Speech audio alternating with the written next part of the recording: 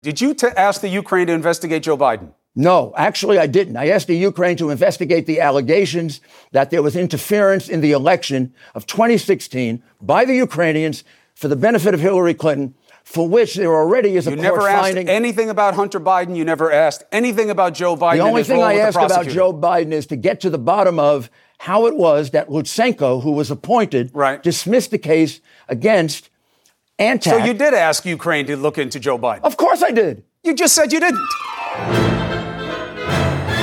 They shouldn't even have information. I've had conversations with many leaders. They're always appropriate. Mr. Atkinson wrote, I set forth the reasons for my concluding that the subject matter involved in the complainant's disclosure not only falls within the DNI's jurisdiction, but relates to one of the most significant and important of the DNI's responsibilities to the American people. Hello and welcome to Trumpcast. I'm Virginia Heffernan. We rarely do this on Trumpcast, but today we have some breaking news about the whistleblower Ukraine Donald Trump impeachable offenses story. And we have the perfect person to talk about it, Susan Hennessy of Brookings and Lawfare.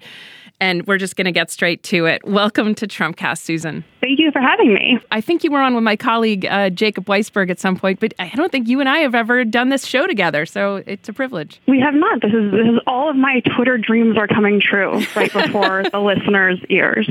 And I don't know what to call these circumstances that we're coming together under. I don't know if this is an emergency or if it's just, Friday. But I got to talk to you about this whistleblower situation. I think this is the day that you talk to me, and we both talk to listeners as if we're all 10, because I still don't totally get this story, the chronology. August 12th, something happens. What was that thing? And then take me to the present. Yes, I'm going to go back even further than August 12th and explain to listeners that there are two different whistleblower laws that exist. And so one whistleblower law applies to just every regular person in the U.S. government who might see some kind of episode of waste, fraud, or abuse. They want to basically tattle on the people they work for. And so there's a process available to them and a set of legal protections that say, hey, if you do it in this way, if you follow this process, you cannot be retaliated against for this complaint, right? Nobody can fire you for blowing the whistle. Mm-hmm. That doesn't work. The intelligence community is expressly excluded from that law because, of course, they deal with classified information. So they can't use the ordinary whistleblowing processes because they have special obligations to keep things secret and because they don't always know what's happening, right? So whenever you're talking about whistleblowing in the context of the intelligence community, a lot of times you're thinking you're seeing just one little piece of the picture. You're not seeing everything. And so it just makes it's a little bit more of a fraught process. Whistleblowing is really, really important. Having these channels is really important. We can talk about that later. But it's a different context. And so a separate law exists for this, and it's called the IC Whistleblowers Protection Act.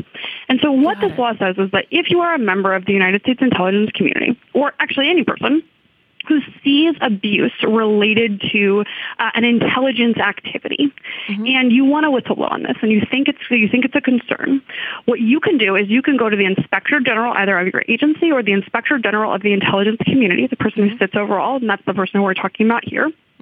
You transmit your complaint in a secure way to the Inspector General. The Inspector General reviews that complaint. And the Inspector General makes a determination at that point. And he says, one, is this complaint credible? So do I believe that this really happened? And two, is it an urgent concern? Whenever we say urgent concern here, we don't just mean is it urgent in the colloquial sense? It actually has a specific statutory definition. And the urgent concern means that it is a serious, and I don't have the language right in front of me, so I'm paraphrasing here. It's a serious or flagrant abuse, related to intelligence activity. There's a series of sort of things that bring it within the definition. And then there are a couple different definitions, but this is the relevant one here. So, is it a serious abuse? Is it related to an intelligence activity? And then the law says, okay, if the Inspector General determines that it's both credible and it is an urgent concern, here's what the Inspector General does next. He transmits that to his boss, the Director of National Intelligence. Remember, Inspector Generals and sort of the directors of agencies, there's some independence there, right? We want an Inspector General to be able to sort of tell on their own bosses, but that's another story. But he transmits up to the DNI, and the DNI then has 7 days to transmit that complaint to Congress, to the intelligence committees of Congress, along with any additional notes. Now, the law doesn't say the DNI will transmit that complaint to Congress 7 days later unless he really doesn't want to, or unless he doesn't agree with the Inspector General, or unless the President of the United States tells him not to. There's no provision in the law. It basically is just a ministerial function. It says, all right, the IG, the person who gets to make this decision, once they make that determination, all your job is, dude, take a look at it and hit send. Why is that step even built in then? Why doesn't this the review IG... up to the DNI? Yeah. Yeah, because you don't want information to be going to Congress in a way that's outside sort of the chain of the intelligence community system, right? So if important sensitive information is going to be turned over to a body outside of the intelligence community, they want to understand what's happening. And so the point here isn't to hide things. And again, when the IG transmits this complaint, they take steps to protect the identity of the person who's blowing the whistle. So they get the complaint, the substance of the complaint, but they don't know who it is. And the DNI might want to lightly redact or otherwise trim or consult with the IG about specific details, right? Because the DNI is going to have his own interests. The intelligence community has its own interests. So there actually isn't a provision that allows the DNI to alter the complaint. It just says the DNI has to transmit it. Now, it says the DNI can provide additional comments, right? So if the DNI takes a look at it and says, look, I understand the IG, came to this conclusion. I disagree, or I think you should understand it this way. I think there's this additional context you need to understand, or maybe I'm requesting limited distribution of the complaint. I only want the gang of 8 members of Congress to see this, that kind of thing. But the idea here is, no, Congress is the overseers here. The American people cannot know what's happening in this context. So Congress stands in the shoes of the American people, and so they need to see the full substance of this complaint. There's even another provision of the law that if the whistleblower thinks that the IG, if either the IG determines it's not an urgent concern, or the whistleblower doesn't believe that the IG has fully communicated his or her concern to Congress, that person can then go to the Inspector General and can ask to be put in touch with Congress directly, and they are entitled to directly communicate the substance of their complaint as well. So there's no part of the law that contemplates that the executive branch is in any way allowed to prevent information from coming out. And in fact, it says that if this person feels like the full scope of their complaint hasn't made it to Congress, they get to tell their own story themselves. Got it. So that's how it's supposed to work. That's how it's worked for 21 years that this law has been on the books, and there's never been an issue. So what happened for the very first time a few weeks ago is that somebody submitted the complaint on August 12th. The Inspector General made a determination saying that this is an urgent, credible concern. Remember, the Inspector General of the Intelligence Community is a Trump administration appointee, political appointee, nominated by President Trump personally, not the deep state bureaucracy. He took a look at that and he said, whoa, this is an urgent, credible concern. Congress needs to see this, and he sends it up to the DNI. Now, keep in mind, at this time, the DNI, this is the period of time in which Dan Coats is resigning. We don't know if Sue Gordon is going to stay. She is getting pushed out of her position. So a lot is happening at the top. That's not to suggest it's related, but just for some context of what's going on. And the DNI, the acting DNI, basically takes a look at the complaint. And something about the substance of the complaint made him say, I want to talk to DOJ about this, which is itself unusual. And whenever we first heard that little bit, we thought, what's going on? We can come back to this in a minute, but I actually think the revelation that involved the president's phone calls starts to make us understand, right? He gets this complaint, it's about the president's phone calls. He's got some questions, and so he brings in DOJ. Okay. Regardless, he gets to the end of the week, and he doesn't transmit the complaint to Congress, which is what the law requires. Again, you do not get to decide what laws you obey if you're in the executive branch. The president doesn't get to decide what laws he obeys. The law says you have to send this at day 7. Does congressional leadership or Adam Schiff, when does he get tipped off to the existence of the whistleblower and the IG report? Exactly. So we get to the end of this week. The IG sees that it has not been submitted. And at that point, the IG reaches out to Adam Schiff directly to the committees and says, hey, I need you to know I sent a complaint a week ago. The week is up, and you have not seen that complaint. Got it. And I'm just letting you know. So at this point, Adam Schiff comes back. He asks the DNI for additional information. The DNI informs him that he is consulting with DOJ and that he does not intend to transmit the complaint at this time. At which point, I think rather reasonably, Adam Schiff goes ballistic, writes this letter that we've all seen, this public letter, sort of explaining and demanding that this complaint be produced. And so at this point, it's pretty clear there's like a serious process issue going on. Like there is something really hinky going on here. This is not the way it's supposed to work. DOJ is not supposed to be involved here. The DNI has told Adam Schiff that he's been instructed by, quote, a higher authority, weirdest term in the world, but a higher authority to not comply. And he says that he's not complying because there is a privilege issue. So as soon as you see the White House asserting a privilege issue, and you hear that a cabinet member has been instructed by a higher authority, not many higher authorities in the executive branch, your spidey sense goes off that, wow, we're talking about the president of the United States or somebody very, very close to him. So there were a lot of indicators that there's something really bad going on in terms of process. There's some indicators that this goes really, really high up in the administration. But nobody knew about the substance of the complaint. There is this really interesting thing to witness going on among legal minds like your own, which is you all just seem to be shuddering at this, almost worse than as the Russia stuff was leaking. You know, your colleague Ben Wittes did one of his cannon booms with this thing, signaling that it's one of the steps in a revelations about the president that will be, kind of lethal to his tenure there or something like that. I'm not exactly sure what the booms signify, but I'm a big fan of them. And also, there are people like Matt Miller, who comments on the law, and Mimi Rocah, and you just saying shudder, like this is really bad. And I think to people outside that, it might look like this kind of procedural glitch. It doesn't quite look like the firing of Comey, but maybe you can tell us why this is especially serious. Yeah, so first, I think people already started to get a sense that there was something really wrong going on just on the process, Val, because whenever you've participated in this system, you realize like a really, really important rule is being broken here, and that's a big deal. But nobody knew what it was about. And so that's why this Washington Post reporting that came out that said it actually involves a call between the president of the United States, we now know the leader of Ukraine, and involves a promise that the president made to that foreign leader. And remember, whatever that promise was, somebody in the intelligence community heard about it, told the inspector general, and the inspector general determined that it was an urgent concern, that it represented a serious or flagrant abuse related to an intelligence activity. He's doubled down on that position. So whatever it was, we're not just talking about, he wasn't appropriate or there was a policy issue. This is someone saying they believe there's a violation of the law or the Constitution going on here. And we have multiple people who've made that determination. And now we see the executive branch going all in and saying, well, this is the president's communications with a foreign leader.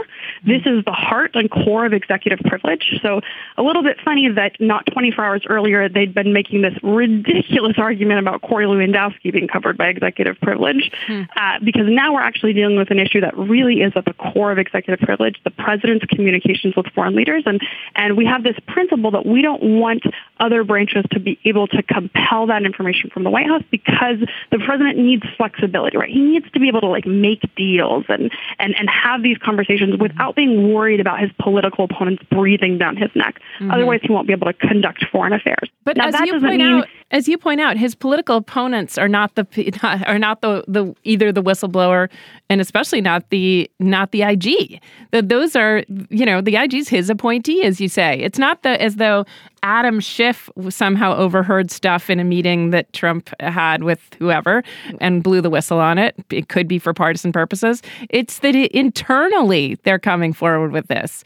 So it's that he should be able to make deals not only free of partisan rancor, but free of any kind of oversight. Right. And executive privilege doesn't exist so that the president can violate the law and Constitution. Yes. He's not allowed to do that. And so what the executive branch is arguing effectively right now is that you cannot blow the whistle on the president. That no matter what this person heard on this phone call, and we can talk about what the substance of that might have been, it doesn't matter. That person is not allowed to provide that information to Congress. We have never heard an argument like this before. The closest we've come is the argument that Richard Nixon made shortly before he was impeached from office. And so I think the reason why you're seeing people's hair on fire is, one, the substantive concerns. We aren't talking about someone who is a political animal that's looking to sort of gin up trouble for the president. Yeah. We're talking about an intelligence community employee, someone who is senior enough to be going into the White House and coming back to their home agency, someone who knows, how sensitive intelligence information is, knows what these conversations can sound like, and understands the consequences of whistleblowing. And as much as whistleblowing is, we want to say these laws and rules protect people, it's a very serious step. Anybody who decides to blow the whistle understands that there could be very, very serious career ramifications for them. And so this is someone that we should understand how important and what a big step this is, and that somebody isn't taking this frivolously, and that people above this person agree with their judgment. They saw whatever he showed them, and we now know that it's a male, and agreed. This is a big problem, and Congress needs to know. And so now we're all set up for a big and pretty disturbing fight that has really profound implications for congressional oversight, for separation of powers, and not to mention, the president made a promise to somebody on a phone call that made multiple people in the executive branch believe he had committed a crime or violated the Constitution. And there's some reasons to sort of speculate on what that might be. That's a really, really big deal. And the government of Ukraine knows what he said. Other participants on that call know what happened.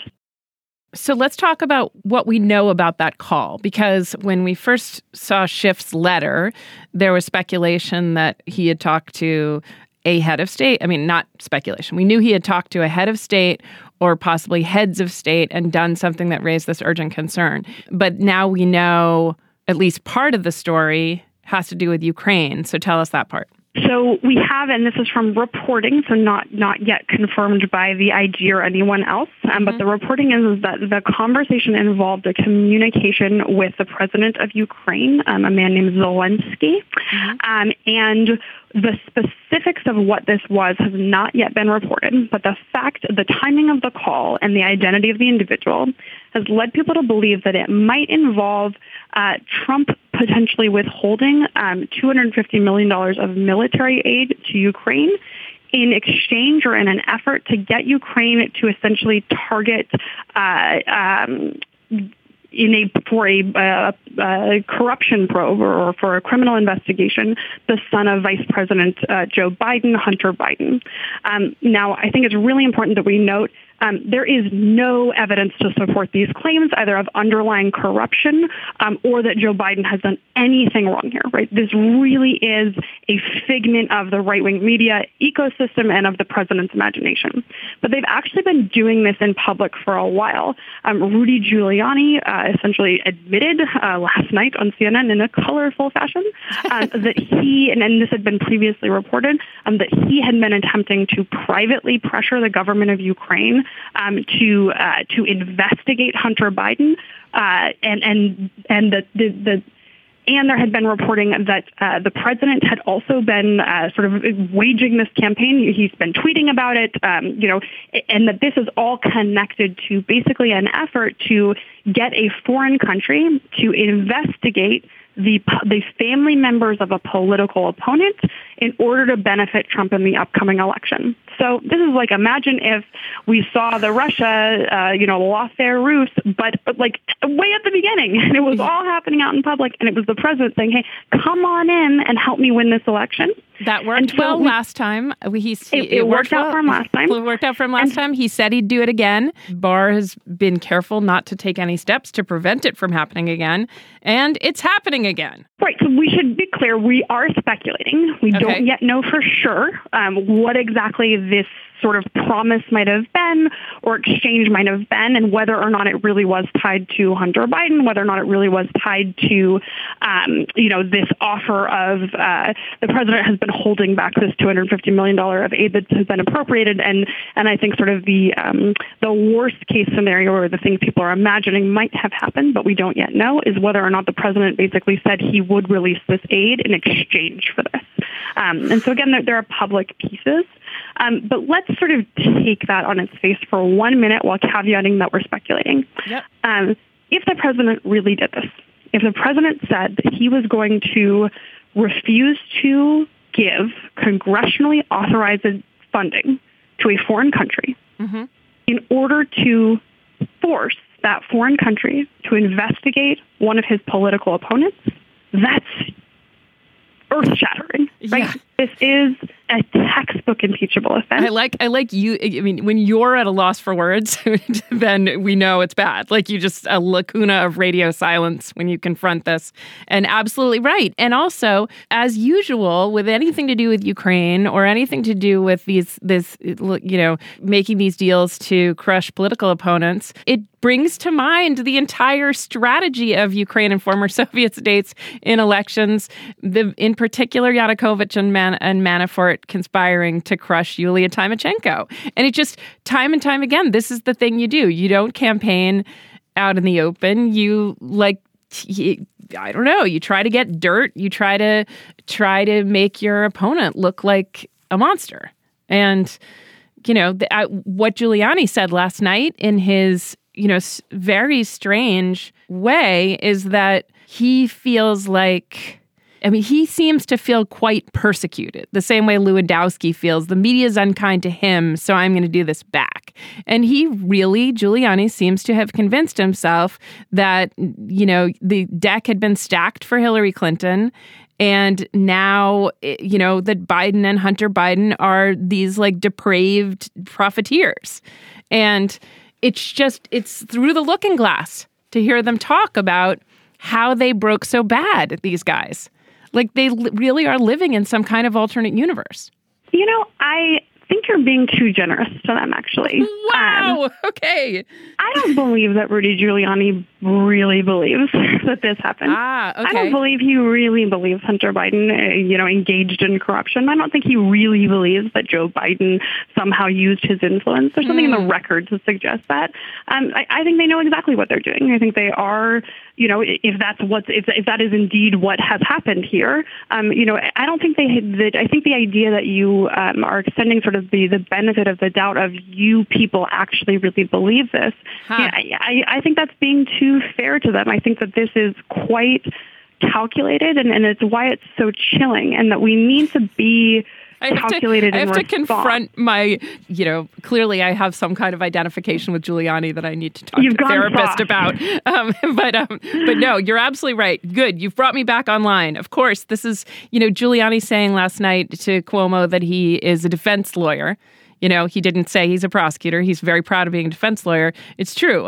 Did Robert Shapiro think OJ didn't do it? No. So he's throwing things out there.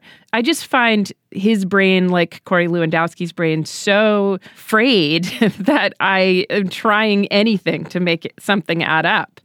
He's doing this thing pro bono for Donald Trump, and it is incredibly dangerous to him. He's even worried that his tombstone is going to say all he did was lie for Donald Trump. He just looks like someone on absolute tilt, but that's obvious. So I'm excited to be able to say this to you. But there is breaking news right now. So the Wall Street Journal has just reported that Trump repeatedly pressured Ukraine to investigate Biden's son.